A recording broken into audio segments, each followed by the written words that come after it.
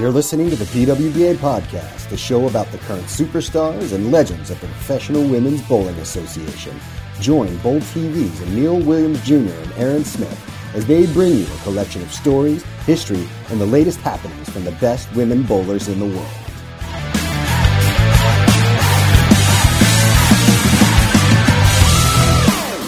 It is time for episode number 4, ladies and gentlemen. And I feel like we just started this a couple of weeks ago. We're already to episode 4, and that's a great thing. This is the PWBA Podcast here on Bowl TV. My name is Emil Williams Jr., and as always, pleased to be joined by Aaron Aaron Smith. By the way, do you like me saying Aaron every time? I mean, you could tell me to stop. You know what? I've gotten used to it over the past couple of years. Substitute teacher has become a very integral part of my life since you first introduced that to me. So it's good. It's fine as long as we don't have another AA run on the show. It worked out well when we had Erin McCarthy because she was Aaron and I was AA Ron. So AA Ron, okay. It can stick. Yes. Just want to make sure. Today's guest for episode number 4 is the 2019 U.S. Open champion, none other than Danielle McEwan. D-Mac, how are you today? Hi, guys. I'm good. How's everybody? We're well. We are doing good, and obviously as well as we can do, of course, with what's happening with the world and the state of our country. And obviously it's affected us, but it certainly has affected you as a player and someone who is the utmost professional bowler, someone who's always been a full-time competitor. So having said that, how are you keeping busy in this different world that we're in when you're used to being all over the place all the time? I am. I miss traveling. I definitely miss it all. But, honestly, I'm really not having a hard time keeping busy. I'm finding ways of training and keeping up with being disciplined from home, enjoying being home, something that I don't normally get to experience, being home with my family, being home with my dog. I've learned a couple different activities that I normally don't really have time for, like walking outside or going for little hikes. Having time to kind of play board games or video games. I've been playing Donkey Kong with my siblings and Beat Saber and all these other fun little things. And just, it's really not hard for me to keep busy. I think that's just kind of my personality and something that traveling has prepared me for. I spend a lot of time in hotel rooms and airports sitting around where other people may be bored, and I have no problem keeping myself entertained and finding things to do. So I think I've been prepared for this. So from all this extra time, any new hobbies? My one little hobby that I've picked up is I've downloaded TikTok, mostly for Jasper. Jasper now has his own TikTok, so go follow him.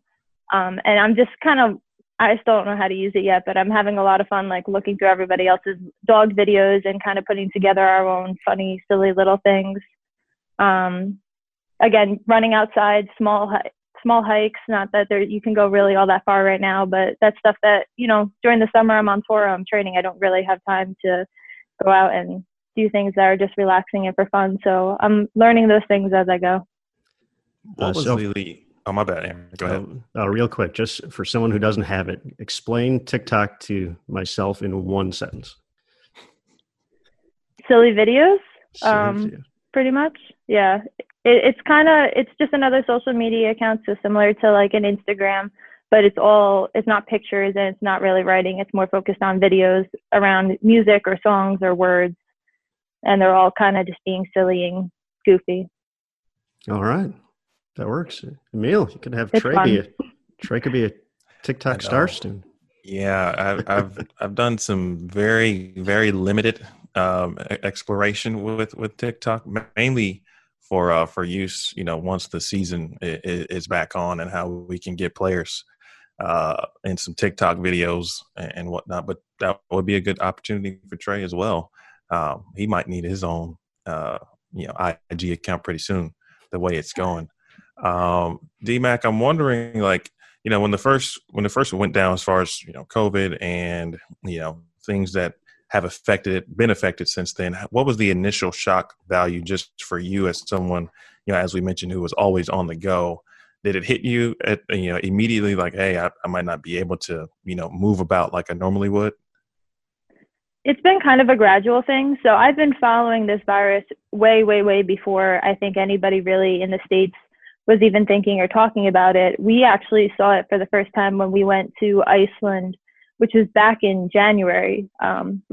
We like heard about it in China, but it was really not a discussion at all. And when we landed in Frankfurt, everyone was wearing masks and we were freaked out. We were literally Googling, like, what is happening? Why is everybody wearing masks? What are we missing?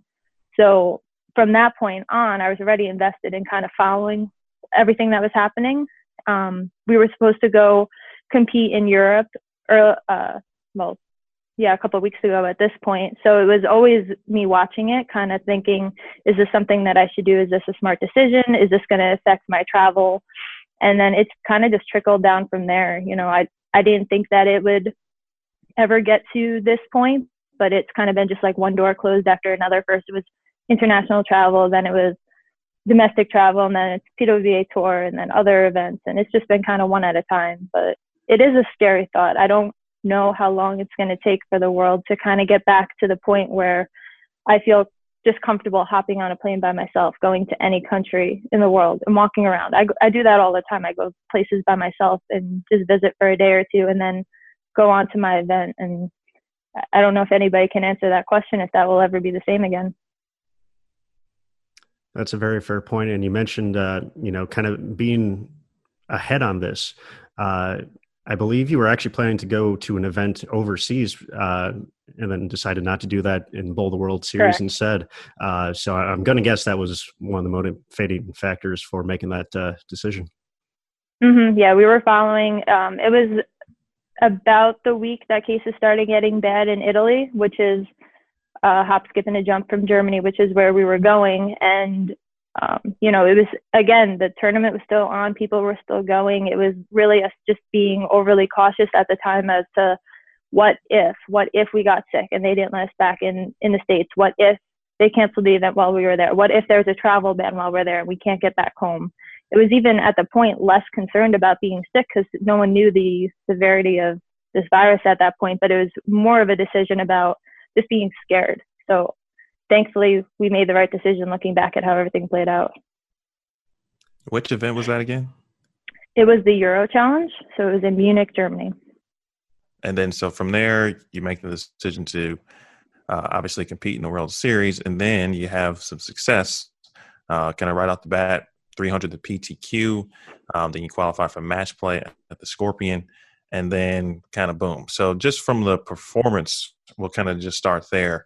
What was working well? How did you feel when you were out there? And, obviously I know there's some differences between PBA, PWBA competition. So how did you work all of that in? From a performance standpoint, I was very happy with my performance that week. I came out pretty strong in the PTQ. I don't normally shoot honor scores, so that was really cool to do in a big event like that. My goal of going to the World Series ultimately was just to bowl because I'm a bowler and I want to learn and I want to get the experience. And I felt like if I wasn't going to Germany to compete, I had to compete somewhere. I had to just sitting home. I'm not learning. I'm not getting better. I just had to get out there and do it. So it's hard to set high expectations when you're bowling with the guys because it's so situational. Unfortunately, there's some situations that my hands are going to be tied and I'm not going to be able to be successful. And that doesn't mean I can't learn and come up with things that I need to do in the future, but the end result is not always guaranteed. However, in other situations, I feel like I have the advantage over the guys when it comes to finesse and accuracy and playing certain angles. So thankfully, the one pattern I matched up really good on and I was able to take advantage of that. Now, it was a unique setup with the World Series this year, having the qualifying and then basically the World Championships taking place after that. So you had about a week from when you qualified for the Scorpion to when you would have gone back to start match play. Talk a little bit about just the mindset in general on that, not even thinking about COVID-19 or anything like that, kind of knowing you had a week in between, having a great performance, throwing it so well to have to come back and get right back into match play. Yeah, so the two of them kind of tie together, dealing with the virus and the format of the event and kind of everything else. So with deciding not to go to Euro Challenge, I booked my flight to go to Vegas and signed up for the PTQ 2 or 3 days before the event. It was a last minute decision, literally scrambling to book all the travel stuff, hotel rooms, cars, get my entry fee in. Went out, bowled the PTQ, bowled the event. There was a 7-day window from the time I qualified for the Scorpion match play till the time I would bowl. And then after the shows, I would go on to Reno to compete in the USBC Masters. So with that 7-day window, I decided, I rushed out here. I don't even have everything set like for the Masters, and I don't even have enough clothes. I threw everything together and ran. So I'm going to fly home. Everything was still pretty calm with the virus at this point. Go home, get all the stuff I need, come back out, and then I'll go straight to Reno. So again, now I have a flight home from Reno. I was supposed to have a flight from Germany to Reno. I'm changing flights around, and everything is very confusing and a mess. But thankfully, I had a week home to kind of sort that all out. And then that's kind of when things started changing. As soon as I got home, it was kind of the talk of, would we go back?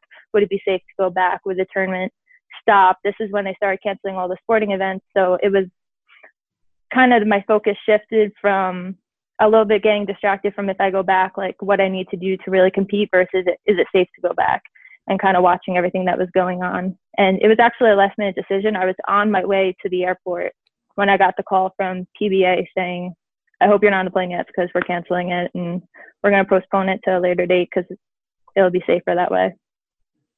Wow, that's a tight window there for just kind of all that going together. I know for some of us, we with sectionals getting canceled on the collegiate side, we had actually already made our flights before we got the news. So obviously it was moving fast paced like that. But, just thinking about if you would have ended up making the trip, if the situation would change, would you have wanted to bowl if they would still have the tournament? At the time, looking back, I feel kind of silly for thinking the way that I did now, seeing how big this virus has turned into and how life-threatening it is. But again, reversing to that time where we didn't really know how bad it was, I just had the mindset that, I don't make a cut in men's events every day. It's actually been years since I've been able to, and it's something I've been working really hard at. So I'm not giving up an opportunity like that. That's why I was on the way to the airport. It wasn't an easy decision. I was petrified, but this is my opportunity. And if they're bowling, I'm going to be there bowling too, regardless of what that means. If that means I have to be locked there, drive home, whatever it was, I was going to figure it out and just go. I'm thankful I didn't have to make that decision now. You had some help from some friends in Vegas, right? Because then you had to leave your equipment, and then you had to obviously remove it somehow, some way from South Point. So how did that work out? Who helped you out? Kyle Troop was the one to help me out, thankfully. I left my equipment. We were doing the ball hardness testing with USBC the night before I left. I left my equipment with them. It was returned to the paddock. I think it was 15 bowling balls there. That, again, I had no doubt that I wasn't coming back, and then I was just going to take them to Reno with me and put them on the truck for transport. So it was not even a thought process until it was kind of like a last minute thing. Like, I canceled my flights, I canceled the room, got back home, and then my bowling balls. Oh my goodness, I have 15 bowling balls on the other side of the country that I need. And I think it just happened at the time that we're really good friends, and he messaged me or called me about something. And, are you in the paddock? Can you do me a favor? Like a huge favor? Like carrying 15 bowling balls to the other side of town and shipping them home for me. I'm very lucky to have good friends. That is a good friend thing right there, for sure. So now that obviously everyone's staying at home, we've seen a lot of cool stuff on social media, folks trying to find ways to stay kind of bowling sharp, if you will, or as sharp as you can at home. What are some things at home that either you're doing or you would recommend folks to kind of try just to, still kind of keep that same feel? Again, kind of looping this back to my travel schedule, I feel like that's kind of giving me the heads up for a situation like this. There's a lot of days that I can't get into a bowling center because of traveling, or I can't get into the gym, and I have to kind of figure out ways to do it, whether from home or in a hotel room or outside, wherever I am at the time. So over the years, I've kind of acquired different tools and, built whatever I need in my house that I can to make sure that I'm able to stay sharp through those times. I've bought all the gym materials that I could possibly use, from an airport or a hotel room just to kind of stay sharp. The number one thing that I would suggest to people that are struggling with not being able to bowl right now is visualization. I think that's the best thing. And if you really get good at it, that you can kind of get yourself in a quiet mindset, you can honestly feel yourself bowling. You can feel your grip pressure. You can feel the ball swinging. You can feel your release. You can work on different things. And it's really my favorite tool. I use it a lot even when I am bowling, if I'm just struggling, between events or overnight, you kind of really visualize and get the feel of what feels good and what you're working on. And a lot of times you walk in the next day and you feel better. So I think by people doing that, when we do get to go back to bowling, it'll be that much easier. Another thing would just to be get the ball in your hand as often as you can. I think the biggest issue as bowlers that we're going to have when we get back out on the lanes is dealing with our fit and our grip, possibly ripping of our thumbs and our fingers, because our skin builds up that toughness when we're bowling every day. Calluses. But yeah, when we don't, it changes very drastically. So I think whenever you could get the ball in your hand and swing it, whether it means throwing an old ball in the backyard, throwing it at pillows, rolling it on carpet, whatever, be creative, whatever works for you, just kind of get your shots in any way that you can. I think we've all seen that one. There's a post on social media going around it's a picture of a thumb hole with about a whole roll of white tape in it. So that's the thing we want to avoid with this. So. Yes, absolutely. The visualization, I've heard a few athletes talk about that. I would consider you an elite athlete. So if you had to describe or give some kind of tips for those who want to get to that level from a visualization perspective, what might you recommend? I imagine there might be some training tools that could be had, some books to read, et cetera. I actually learned this technique from the book called The Mental Edge. There's it might even be more than a chapter, but there's a whole section of the book that just talks about this specific thing, and it talks about it through relating it to a couple different sports, and obviously we would apply it to bowling. But it really breaks it down exactly where you should be in a quiet spot, no distractions, certain things to think about, certain ways to get your mind into the right mindset. I think the best thing to do would really just to do kind of some research, like you said, either through books or use the internet. The internet's the greatest thing at our disposal right now. If you go on YouTube, there'll be whatever you're struggling with, whether it's getting into that quiet mindset or looking for specific things to work on, you can find it right there. How have you used the internet during this time? Unfortunately, to follow a lot of bad stuff, which I need to stop doing. Don't do that. It doesn't help anything. Good stuff. Stick to TikTok. It's more fun. There we go. I'm going to do that. Well, speaking of at least a good internet moment, a few weeks ago we posted a winning moment on the PWBA Facebook page of the 2019 U.S. Women's Open. You were the champion, delivering in the 10th frame for that moment. So we just wanted to go back and kind of look back at that stepladder final, 2 great matches for you. First having to deliver a double to beat Shannon, and then the great match against Tanya. Looking back at that now, it's been some time. Just kind of what are your fondest memories of that whole experience?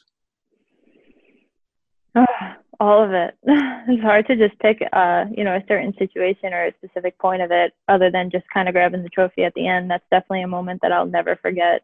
But just to win the U.S. Open's always been my favorite tournament. It's always been the hardest, the most grueling, challenging, longest, hardest conditions, everything that makes bowling tough, all thrown into one event, is the U.S. Open. So from my very first time I ever bowled it, I remember finishing the 56 games and just crying. And I wasn't crying because I was upset. I wasn't crying because I was happy. I was just so into, when you're so absorbed into something with your whole heart for so long, it's the most exhausting thing that I've ever been through. And I just didn't know how else to handle my emotions. And granted, I was younger at the time. I can handle it better now, thankfully. But those are the things that learning that through all the times that I bowled the U.S. Open that led to me being able to be successful this year. Were there any particular points in both respective matches? Actually, can you describe your process? And it may not change from the start of the tournament to the end on television, for example, but how you keep yourself in your respective zone, how you handle yourself on television, especially in the magnitude of which the U.S. Women's Open carries, and it can hang over one's head. It could feel like it's a lot of pressure. So how did you manage all of that and obviously ultimately hoist the trophy? I try really hard to keep everything consistent. I believe that if I practice like I'm bowling the U.S. Open, and I bowl my local tournaments in my town like I'm bowling the U.S. Open, and then I bowl the U.S. Open show like I'm bowling the U.S. Open, it doesn't change. So if I were to walk onto the set of the biggest tournament of the year, the title match of the U.S. Open, and kind of think that thought, this is huge, look at the cameras, look at the trophy, I need to do this, and made it any different or more significant than any other event I bowled in the past, there's no way that I would be able to perform at my best. So it's kind of a line between upplaying other situations and downplaying certain situations to just keep it consistent across the board. Now, one of obviously the biggest moments of that match, in the title match, 10th frame stepping up, having to throw the double and 8 to get the win. Those first two shots were just, picture perfect for, I'm sure, that situation. Just kind of talk about the mindset going through each of those shots. Are you a score watcher? Were you kind of aware of the situation, or was it just, I know I still need to throw good shots, who's talking to you, kind of all that? I knew the situation and the score, but in the match, but I wasn't really focused on that. I was 100% focused on what I had to do from me to the foul line and hitting my mark, and then not even thinking about the pins falling or anything else. I was 100% absorbed in the things that I could control. And I believe I was able to make those shots because I didn't 100 times before that. There's been so many opportunities that I've been able to get up in the back of a game, whether it's the 9th or the 10th frame, to win a match, win a game, win a title. And I ran into all the things that my body does wrong. My backswing gets too high. I grab the shot. My timing gets later, or my footwork gets too fast. I've made all those mistakes so many times, and I've worked on them. So when I got into that moment, I knew this is what I'm going to focus on. I'm going to keep my feet slow. I'm going to keep my swing low. I'm going to be solid at the line. I'm going to hit my mark. And that was it. Describe your journey to this point on the PWBA tour. I mean, you started obviously in 2015 with the relaunch, and then you win the tour championship. And obviously last year, the U.S. Women's Open, 5 titles overall, and one of the best in the world without question. Describe your journey from your rookie season to now, which some might even call you a seasoned veteran, if you will. I don't know how I feel about that, but it's been a great journey. It's been a learning process in so many ways, both bowling and life in general. And, from the time I started on the tour in 2015, I just knew that this was where I was supposed to be and what I was supposed to be doing, and that I was going to put my whole heart and soul into it to try to be the best that I can be, the best out there, and just love what I do. I'm very fortunate that I get to do something that I love doing. And, both on the tour and traveling the world and competing for Team USA, everything that comes with it. Now I know one of the things that, Emil and I, kind of in our role with the PWBA, we got to look ahead. We got to think about the future as far as, who's going to be the up-and-comers, who's going to be the next Rookie of the Year, Player of the Year. And I think your name falls into the kind of Player of the Year category there. When's it going to happen for you? Like when you hear things like that, how do you feel about that as far as, folks, maybe putting expectations on you, or is that something you even worry about? I think the only way to answer that would be to say that there's nobody on this earth that can put a higher expectation on myself than I think I can.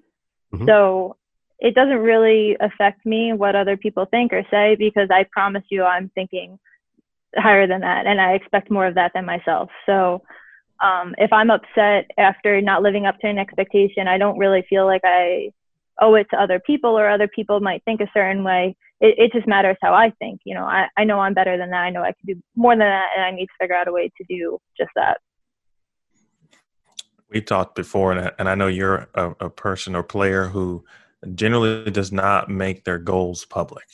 I'm always curious, why don't you make them public? Is it more of something that you prefer to keep inside so you can kind of, almost like you just talked about, monitor yourself in a sense, and not worry about, what other people might say you accomplished this or you didn't accomplish that?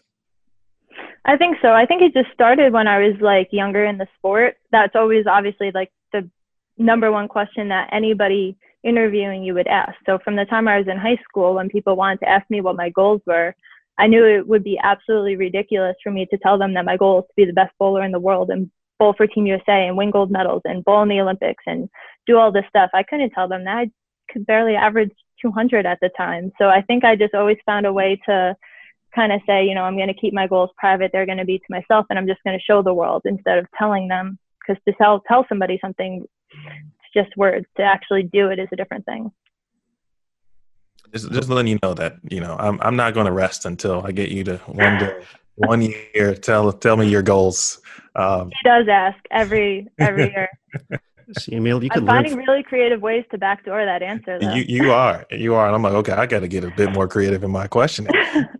Well, Emil, you can learn from this because you're always out there on Bowl TV talking about bowling 4 tournaments and running 5Ks, and you don't do any of them. So you got to keep those goals private, man. Got to keep them private. Yeah, you're right. Because the one moment I said I was going to bowl 4 tournaments, then I had multiple accountability partners within the Bowl TV chat to ask me about it every couple of weeks. So yes, you are correct. You're right. All right, Danielle. Just kind of as you grew up as a bowler, you talked about in high school and obviously a great collegiate career at Fairleigh Dickinson. Who are a few of the folks that you really looked up to, maybe modeled your game after? Just who were those players? So a lot of people kind of know my bowling history story, but for those that don't, I'm very late into this sport. I didn't start bowling until I was in high school, and even then it was kind of a just for fun thing. It was by no means competitive. I did not grow up watching bowling on TV. I did not grow up bowling youth tournaments around the country like a lot of my other peers that are at this level have. So unfortunately, I can't say I grew up watching these greats on the original PWBA tour, and that was my dream. I never had that opportunity. So it was kind of a stepping stone as I went through my journey of the people that I idolized and looked up to. So, for example, to start bowling, my first tournament I ever bowled was a JBT. That's when I came in touch with Matt O'Grady. He was, I don't know what he had, 50, 100 JBT titles at the time. He was on Junior Team USA. I didn't know Junior Team USA was a thing at that point.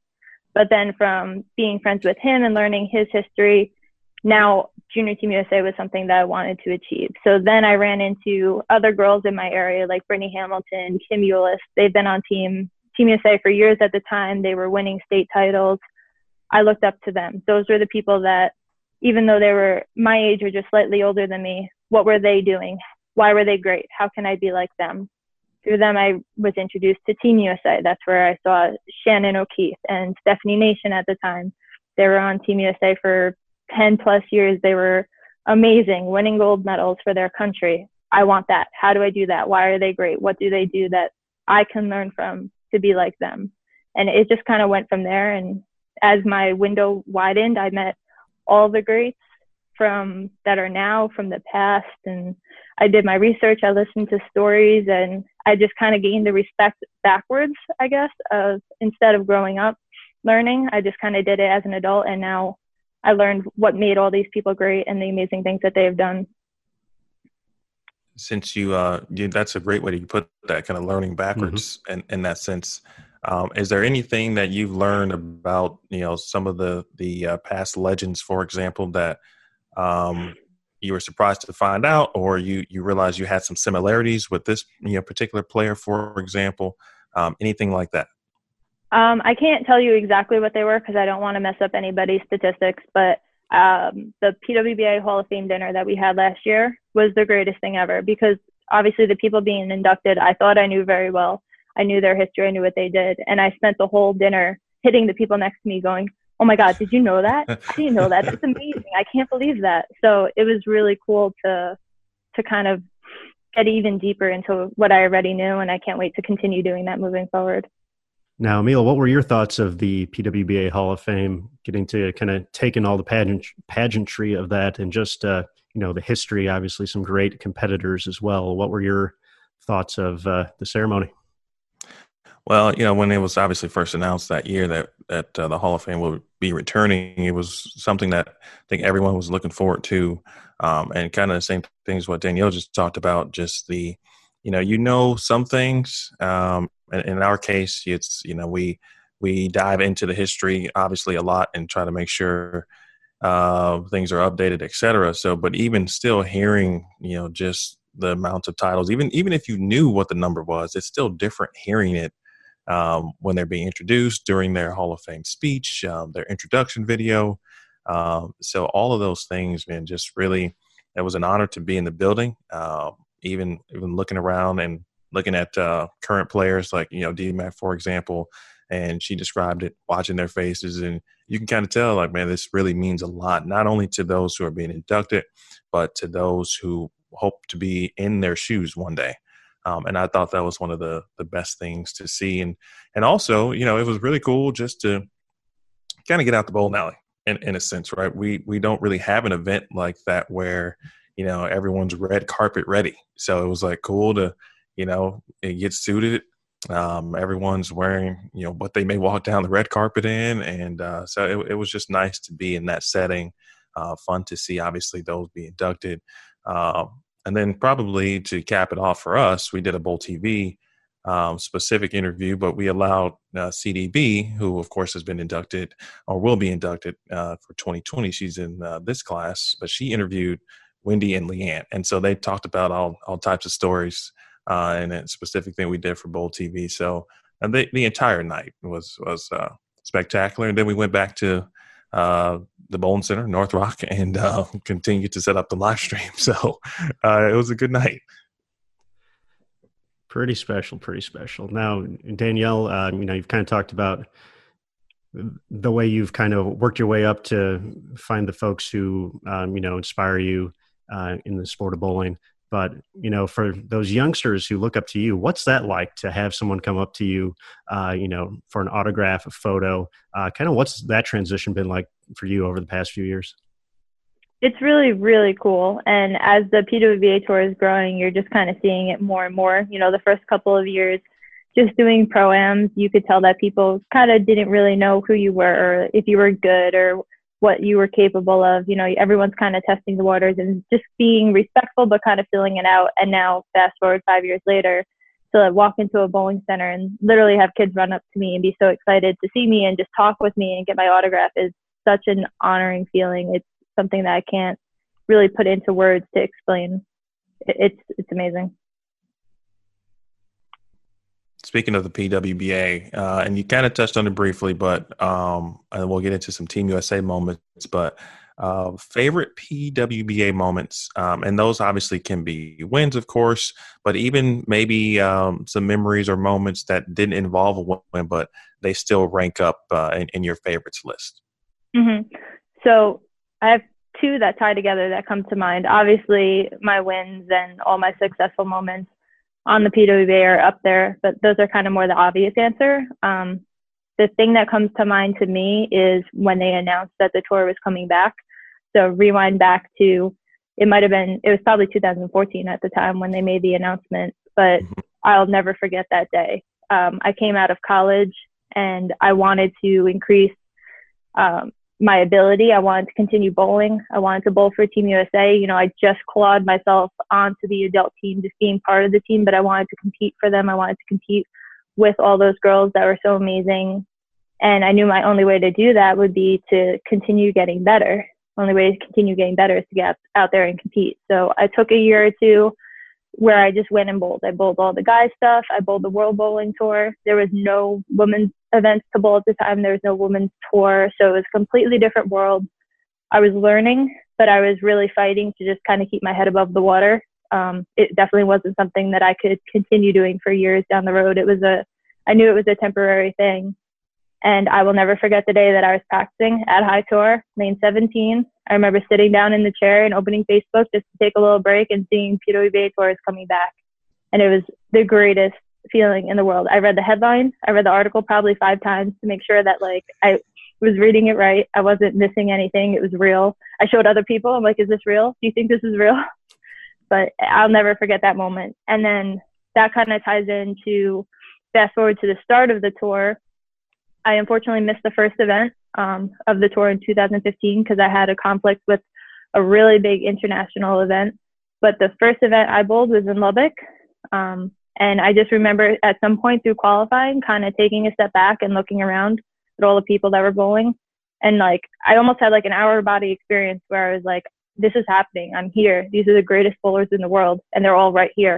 And we're bowling under the same roof and we're bowling against each other. And I just felt like for the first time in my life, I really had that feeling where I was exactly where I was supposed to be. And this is what I was supposed to be doing. And this is where I belong. Wow. That's way better than where I was when it was announced, because that was actually my birthday, October 9th, 2014. And I had taken the day off of work. It was a Friday.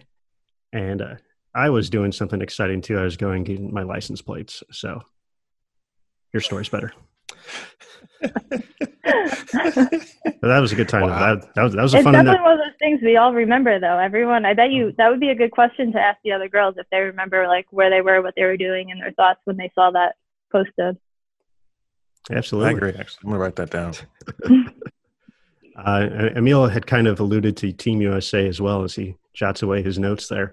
But obviously, as you mentioned, that's been a big part of your transition to becoming one of the top players in the world. So for you, what's been some of your top moments as part of the Team USA program? I'm very lucky to have a long list of these. Anytime I get to compete for Team USA, I get to call these girls that I compete against all year, now my teammates, is such an amazing feeling. And to be able to go after our dreams together is the greatest feeling in the world. My top memories that I can think of, the first one that comes to mind is winning doubles with Kelly Kulick in Abu Dhabi. This was in 2015. It was the first world medal, and it was gold, but it was the first world medal I've ever won. And it's very similar to my first title. It kind of caught me off guard. Like I never thought about how I would feel or how I would react to a moment like that. But then to see how emotionally I took it and how unbelievably proud and honored I was to be there in that moment, like totally caught me off guard. And I'll never forget that feeling. And then fast forward a couple of days later, after that, we went on to win team gold. I got to watch Liz Johnson shoot 300 to help us win team gold. Like storybook, complete, perfect situation. Just to get to bowl with Liz Johnson was amazing, but to watch her make history and do something like that in her last world event I'm just so happy to be proud of it. And then one more that stands out would be in 2017, again, World Championships in Las Vegas, our famous trios match, where unfortunately Shannon O'Keefe, my teammate, it was myself, Shannon O'Keefe, and Kelly Kulick, and Shannon was super sick to the point where we were talking about possibly not bowling, probably having to pull out of the medal match. And I remember they were introducing us. Our coach said, just get ready. She might be here. She's trying her best. Obviously, Shannon's the toughest competitor that we all know. She's not going to let an opportunity like that slip, but we knew how sick she was. So I just remember staring at where you walk around in South Point, the corner where she would come around, just like praying that she would find the strength and the ability to do this. And it was literally at that moment she walked around the corner, and then we went on to win after that. Wow. Those are some serious moments. We talked to Shannon previously, and obviously she mentioned that same match as well. I'm curious, and I know obviously the Team USA and the team and matchups and how they break down trios and whatnot can be different from event to event. But I feel that you often bowl with Kelly. How have you been so successful as doubles partners, and what has worked well? What's the synergy like working with one of the greatest of all time? I bowled doubles with Kelly a lot from the start. I was the young one on Team USA. I don't really know why they put us together to start. Nothing of it really makes sense. We don't play the lanes the same. It's not like we have exactly the same personalities. It's not like we're polar opposites where you can even say that makes sense. I don't know. But we started, I think in Abu Dhabi was the first time we bowled doubles together. And we won. And then they kind of kept us together after that. We went on to bowl the World Games and Champion to Champions. And we bowled Worlds another year together. And, it just works for whatever reason, we don't play the lanes the same, but we can communicate really well, where she knows my game very well, I know her game very well, but we're not doing the same thing. So it's not like we're ever both trapped or we're both going off. We balance each other out, and I guess that's what makes a successful duo. Now, here's a theoretical question.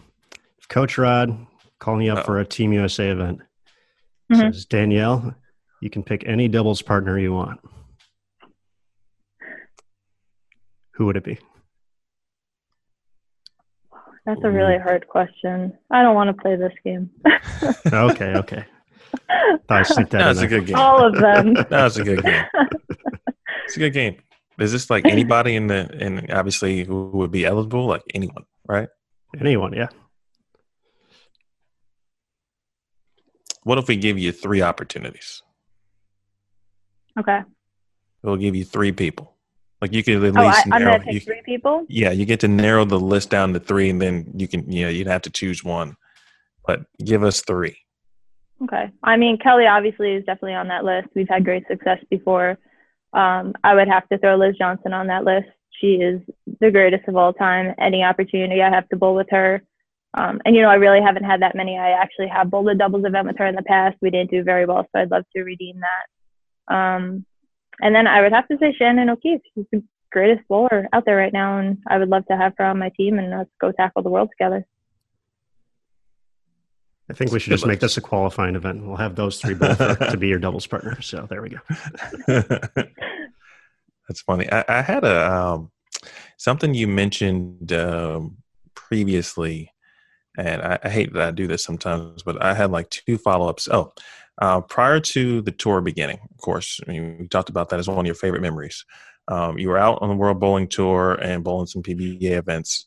And now understanding what that experience was like, have you ever get a chance to talk with, for example, Liz or Kelly about their experiences when they were bowling, kind of exclusively on the PBA, maybe, if there were any similarities, some things that you paid attention to or also experienced during, some of the things that they experienced, for example? Mm-hmm. Absolutely. I've relied a lot on the other female bowlers that have competed on the men's tour for advice, because it is really a totally different world. It's a different game on the lanes, and it really attacks you mentally different because, as I said before, it's so situational, and there's just times where, I was bowling really good. My reps, my coaches are standing behind me saying, you're throwing it great. You're hitting your mark. You have the right ball in your hand, but you can't shoot over 180, and you just have to be okay with that. And I couldn't comprehend that. How could I be okay with that? That's not acceptable. I need to figure this out.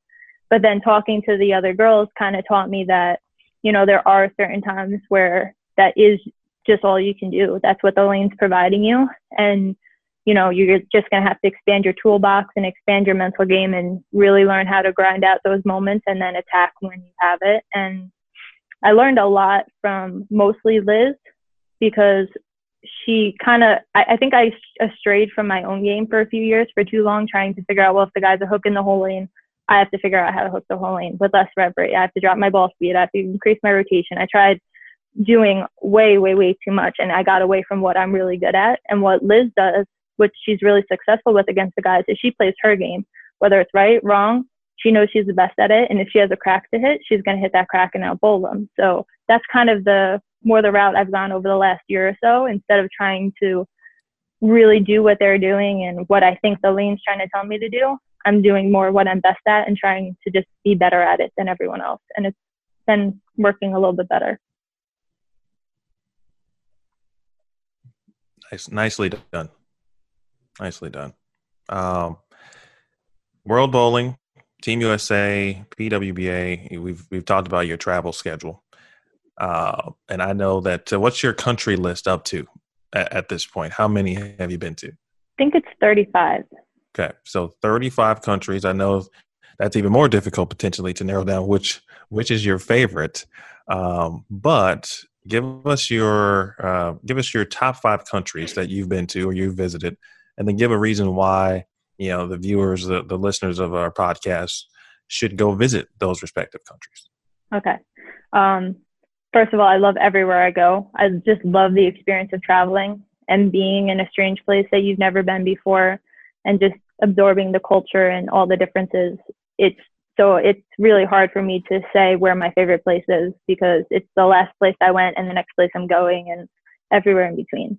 But in order to pick my top 5, the first one that comes to mind would be Iceland. I've been there twice now. It's absolutely gorgeous.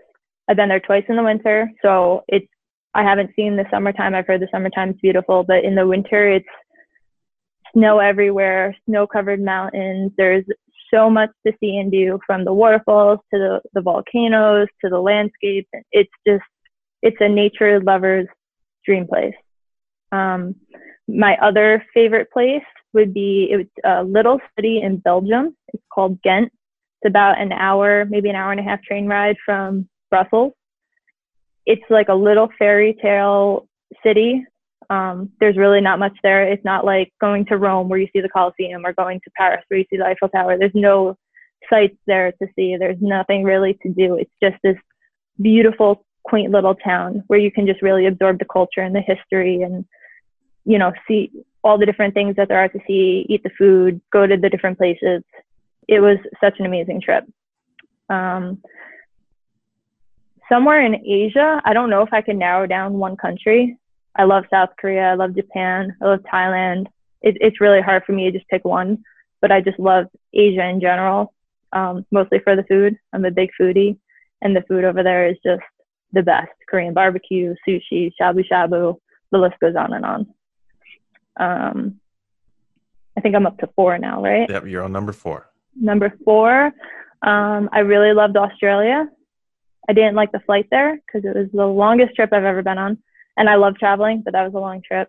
But I loved it there. I loved that I could kind of, I guess, learn their culture easier than other places where you go to other countries, they speak a different language. You're only really kind of learning a word or two. But in Australia, they speak English, but they don't. They speak a totally different language.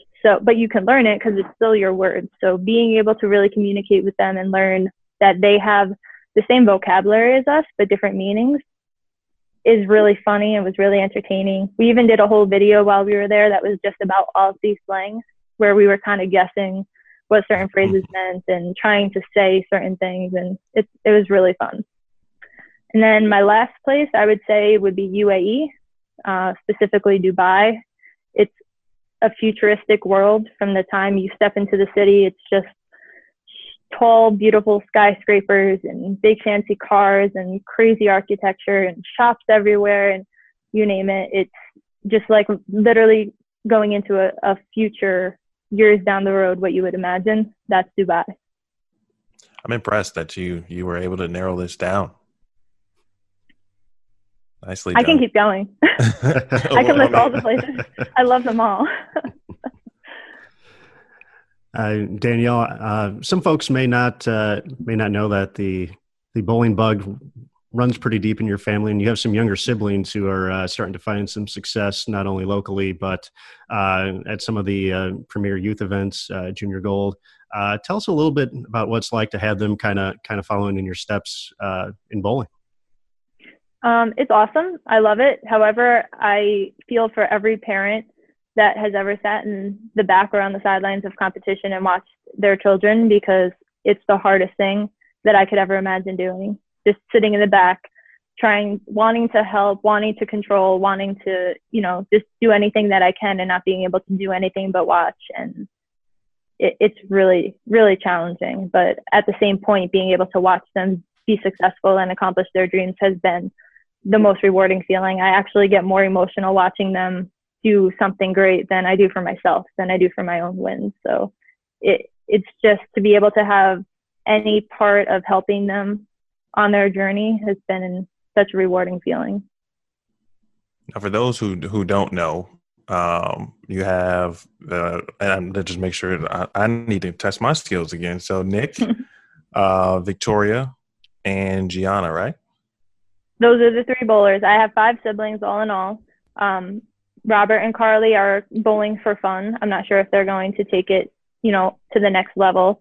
And then, yes, Nick, Victoria, and Gianna, they all bowl for their high school team. Victoria and Nick compete at Junior Gold and Storm Youth. And anything else that they can kind of get their hands on. And they're both on the track to bowling college. I'm not sure where Gianna is yet. She's still pretty young, so she's figuring out her direction still. Nick also plays baseball, right? Yes, he does. Nick plays baseball, Tor plays softball. We're a big athlete family. We're in every sport. Describe their personalities as a sister, like from the sister point of view. You're trying to get me in trouble here. Next They're all awesome and amazing, and yeah, they're great. It's hard to really separate them because they all have such different personalities, but at the end of the day, we're all the same. We're very driven and focused and determined. And I think where does that part come from? Is that a family trait? I think so.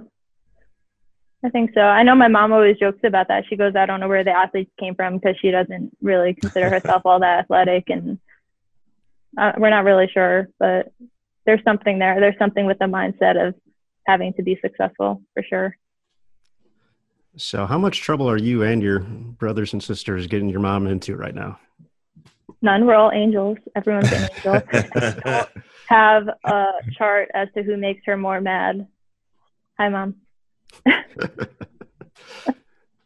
That's definitely always definitely one of the fun things. We always love seeing her out at the PWBA tour events when you're making shows and all that, and getting to celebrate those moments with her. So we've gotten to know your family very well over the past couple of years. So we certainly appreciate that as well too. So yeah, it's a fun group. I don't think you would call it getting in trouble. I think it's just keeping things entertaining. What's how is Jasper keeping you guys entertained during this quarantine period?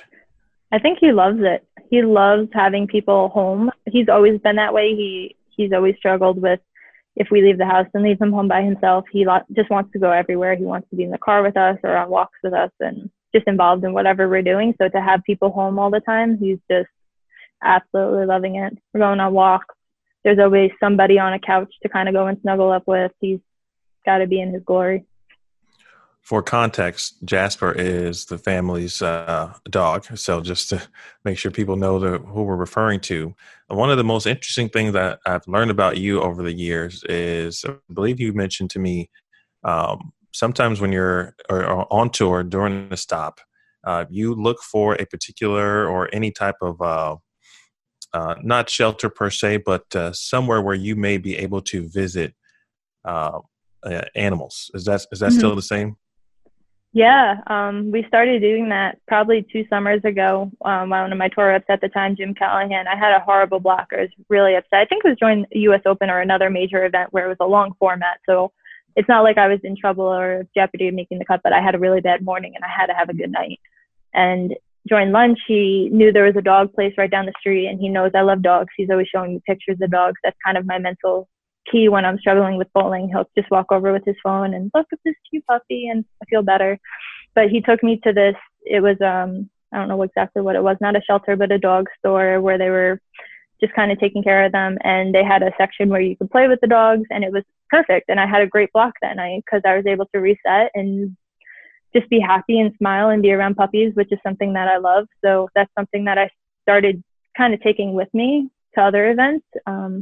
Every time that it's hard to do on the weekends where we don't really have time to kind of find places. But when we return to places where I know where they are, if we have a week in a spot, I definitely look up where the local place is and have gone and played with the puppies in between rounds before. Now, is there a group of players that you do with this activity, or is it kind of just your thing? Yeah, it's just been my thing for right now. I haven't really brought many people with me. We've talked about it though. There's other girls that, you know, they see my pictures and they're like, where did you go? Take me with you next time. So it might turn into something. That's what's up. Well, we're nearing the end, and we have a special Aaron specific question. We always save that for the end, at least early on in our podcast journey. So since bowling is not at the forefront at this point in time, what activity do you miss most aside from bowling that was kind of part of your normal routine? I know this is going to sound funny to a lot of people because it's not their normal, but I miss traveling. I miss the airport, and I miss planning traveling. I consider myself literally, I have become a professional travel planner. I always joke I could be a travel agent. It's a big deal. If I ever needed to, because most of my life is either training or planning to compete, right? I could train all day, but when I'm home, I'm looking at flights, I'm looking at hotels, I'm on Priceline, I'm on whatever it is that I'm trying to figure out, car rentals, Expedia, and that's what my life is consumed of, especially at this time right now, preparing for tour. I have 14 weeks and then I go right into overseas after that. So I just miss doing that. You know, I have a whole system down as to what fare class to book and what airline I fly and all my points and all, you know, all the stuff that goes along with it. And I miss that. Best and worst travel story before we get to Aaron's question. Best travel story. That's hard. Anytime that I make it successfully to my destination with all of my luggage and get upgraded is a great travel story. All right. I like that. The upgrade is the important part of that. The bags are so. My worst travel story is it's not one particular story. I went through a year, probably maybe 4 or 5 years ago, so back to the start of tour, maybe even just before it, where every trip I went on for at least a year, something went wrong. It was delayed. I missed my connection. They lost my bags. The flight was canceled. Emergency landings in random cities. I spent more nights in random cities between flight cancellations and misconnections than I could even begin to count. It was awful, to the point where people, like my Team USA team, would literally be like, she needs to go on a different flight and we're going to fly on this one and meet her there because we can't have this go wrong to everybody. Thankfully, that wave has turned since then, but it was a bad streak of luck. I told a fib, by the way, too. I do have one more. Prior to hearing the news about the tour, what were you looking forward to doing, like from a professional perspective? You got your degree. What did your degree say that you were going to do, and what might you be doing if there was no professional bowl? My degree says I was going to be an elementary school teacher, and I don't know if I could honestly say I could see myself doing that right now. So I'm very happy, and I'm just a firm believer that, life works out the way it's supposed to be. So I love that I went to school for that. I have that in my back pocket. I also have a psychology degree that was focused in kids, so that still helps me to this day between my siblings and being able to coach and possibly coaching moving forward if I were to work with a high school or college team. So I don't regret that experience at all, but I'm very happy that I'm a bowler right now. All right. Hey, Ron. Emil. All right, let's get to it. Final question, Danielle. What is your binge watch recommendation? I'm really not a binge watcher. The only time I binge watch shows, honestly, is when I'm traveling on an airplane. I'll sit there and watch show after show. But even right now with everything going on, I'm just not the type of person to sit on a couch and kind of watch a show endlessly. But I do have my list. I have my long-term list of things that I've watched before that I always go back to. Friends is my all-time favorite. I love Entourage. Manifest, that's currently on right now. They just finished season 2. If you haven't seen that, that's a great show to go back and watch before they start season 3, hopefully. On Netflix, I've just got into Fuller House. I've never seen Full House. I know a lot of people are going to laugh at. I know. What? But I'm loving Fuller House. So I might go through Fuller House and then go back and watch Full House. If it works that way, I'm not sure yet. We'll see how long all this goes for. What else? Designated Survivor is one of my favorites.